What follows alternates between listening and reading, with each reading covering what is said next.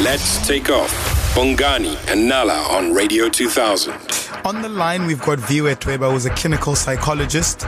Good morning, Viwe. Welcome to the Takeoff. Good morning. Thank you for having me. Viwe, so you've just heard from a caller who says, look, she was bullied when she was younger, and now she's searching for the person that used to bully her because she wants closure. Do people that were bullied ever get closure? I think so. Closure is a tricky thing, and we often have this belief that in order for me to get closure and to move on, I have to go to the source of my pain, and that has the power to give me closure. And that's not the case at all. Closure is something that we can work towards and gain ourselves when we go through an intentional process of healing. So whether this is in therapy or this is our own by being reflective and actually really confronting those painful feelings from the past. But looking for closure from the source of your pain gives all of that power to the source of your pain. And it gives you the idea that you can't move on without it, because also you have no control over the state of mind you're going to find that person in. What if she goes there and perhaps the person who was bullying her earlier on in life isn't interested in offering any closure, isn't interested in having that conversation, and that ends up hurting her further. So it's really important to recognize that we don't need to seek our closure from the source of our pain. That power is a power that we have. That is something that we can give to ourselves. Yeah. Now, I mean, it is without a doubt that hurt people hurt people. What is it that happens in these childhood development stages, that causes children to resort to bullying? And for some of them, they don't even know that they're bullying, right? Yes. So, hey, guys, it's a difficult one because if we think of children as part of a system, so your family is a system, right? And children are the most vulnerable parts of that system because they are the smallest, they are the most dependent parts of that system. And so what we often see, and it's what I see with the children that I work with, that whatever behavior is being exhibited by the children is often a symptom of what's going on in the broader system. So when you're looking at the child, look at the parents, look at the whole family, and you will see that there's something that is quite painful going on in that family system. And it's different for different children.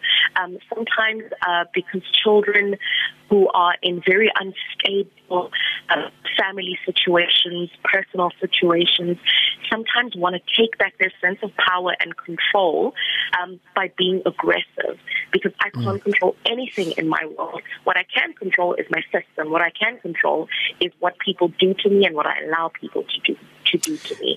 And so they're overly aggressive at school. But often bullied children have parents that are bullying them. Viwe, do you think is bullying as toxic for those who were bullies as for those who were bullied? Because when you speak to people that used to be bullies, they've also got reasons why they did it. So who do you think it's more toxic towards when they get older? Is it the person that was bullying or the person that was bullied? Absolutely toxic all around. The person who was bullied is the recipient, is the victim of what has happened, of this bullying behavior. But also it's important to see the child that is a bully as a victim of something. And often it's a victim of home life or a victim of some sort of trauma, whether it's sexual, whether it's physical, whether it's emotional, that has happened to them.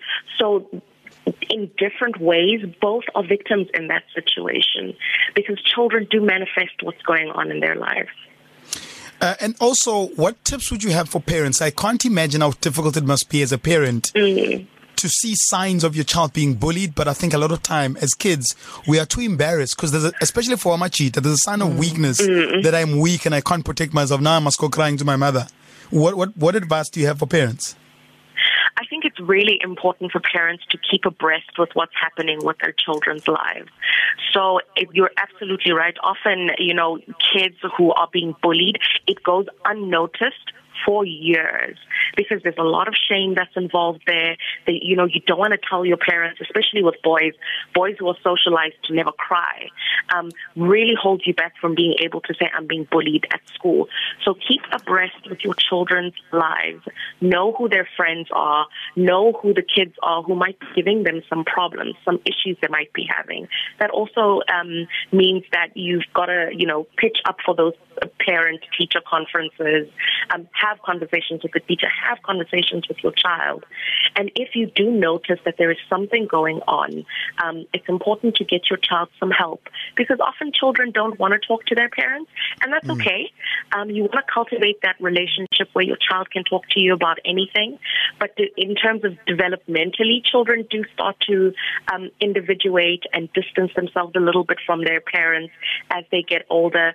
But make sure that you can find someone that your child can trust enough to talk to. Because once you notice that your child has been bullied, especially if they've been bullied quite significantly, they do need to get some help to resolve that, because that can have long-lasting psychological implications. That was Viwe Dweba, clinical psychologist. Thank you so much for speaking to us, Viwe. Have an amazing day. Thank you so much. Bye. And I think just in wrapping, parents, try and speak to your kids. And I know it's so difficult. Yeah. No, but it's so difficult when they get to being like teenagers. I look at my 14-year-old. I'm like, what do you ask? How do you ask it? Because you don't want to offend your kids.